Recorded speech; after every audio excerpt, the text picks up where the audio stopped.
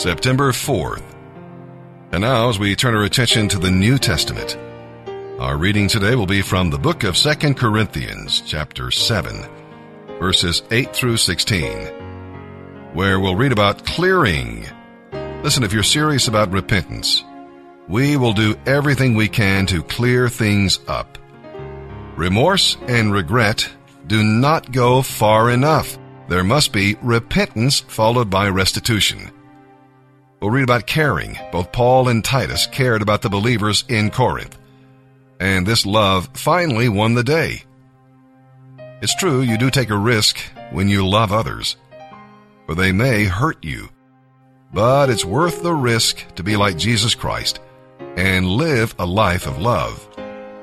Now, chapters 8 and 9 here in 2 Corinthians focus on the offering Paul was taking for the needy believers in Judea. The Corinthian church had agreed to share in the collection, but had been remiss in doing so. Paul reminded them of their promise and at the same time explained some principles of Christian giving.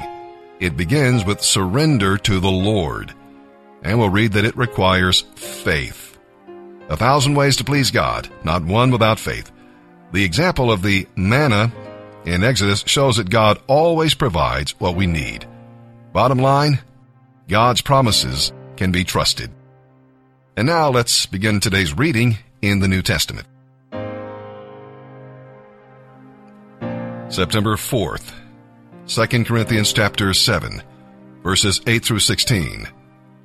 I, Paul, am no longer sorry that I sent that letter to you, Corinthians, though I was sorry for a time, for I know that it was painful to you for a little while. Now I am glad I sent it, not because it hurt you, but because the pain caused you to have remorse and change your ways. It was the kind of sorrow God wants His people to have, so you were not harmed by us in any way. For God can use sorrow in our lives to help us turn away from sin and seek salvation. We will never regret that kind of sorrow. But sorrow without repentance is the kind that results in death. Just see what this godly sorrow produced in you. Such earnestness, such concern to clear yourselves, such indignation, such alarm, such longing to see me, such zeal, and such a readiness to punish the wrongdoer. You showed that you have done everything you could to make things right. My purpose was not to write about who did the wrong or who was wronged. I wrote to you so that in the sight of God you could show how much you really do care for us.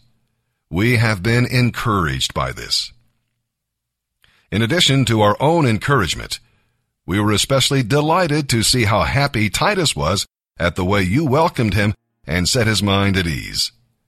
I had told him how proud I was of you, and you didn't disappoint me.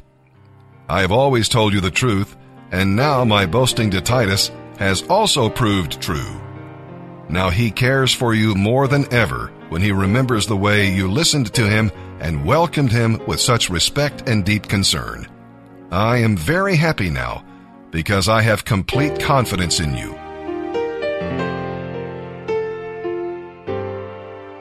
Our reading today is in Psalm 48. We'll go through verses 1 through 14. Like Psalm 46, this psalm celebrates God's deliverance of Jerusalem from an invading army.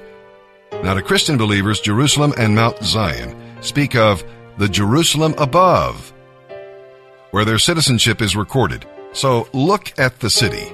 It is the city of God, the holy city, beautiful and joyful. But to the enemy who does not know the Lord, it is an awesome place that speaks of judgment. Ponder your heavenly destiny so that you may live a happier and holier life. And don't forget to enjoy the city. It's a place of God's loving kindness and righteousness, where His name is praised and His people rejoice. You are not in the heavenly city yet, but you can still enjoy the powers of the age to come. Little faith will take your soul to heaven, said Charles Spurgeon, but great faith will bring heaven to your soul. So celebrate the city. Tell others what God has prepared for His people and invite them to become citizens of Zion by faith in Christ.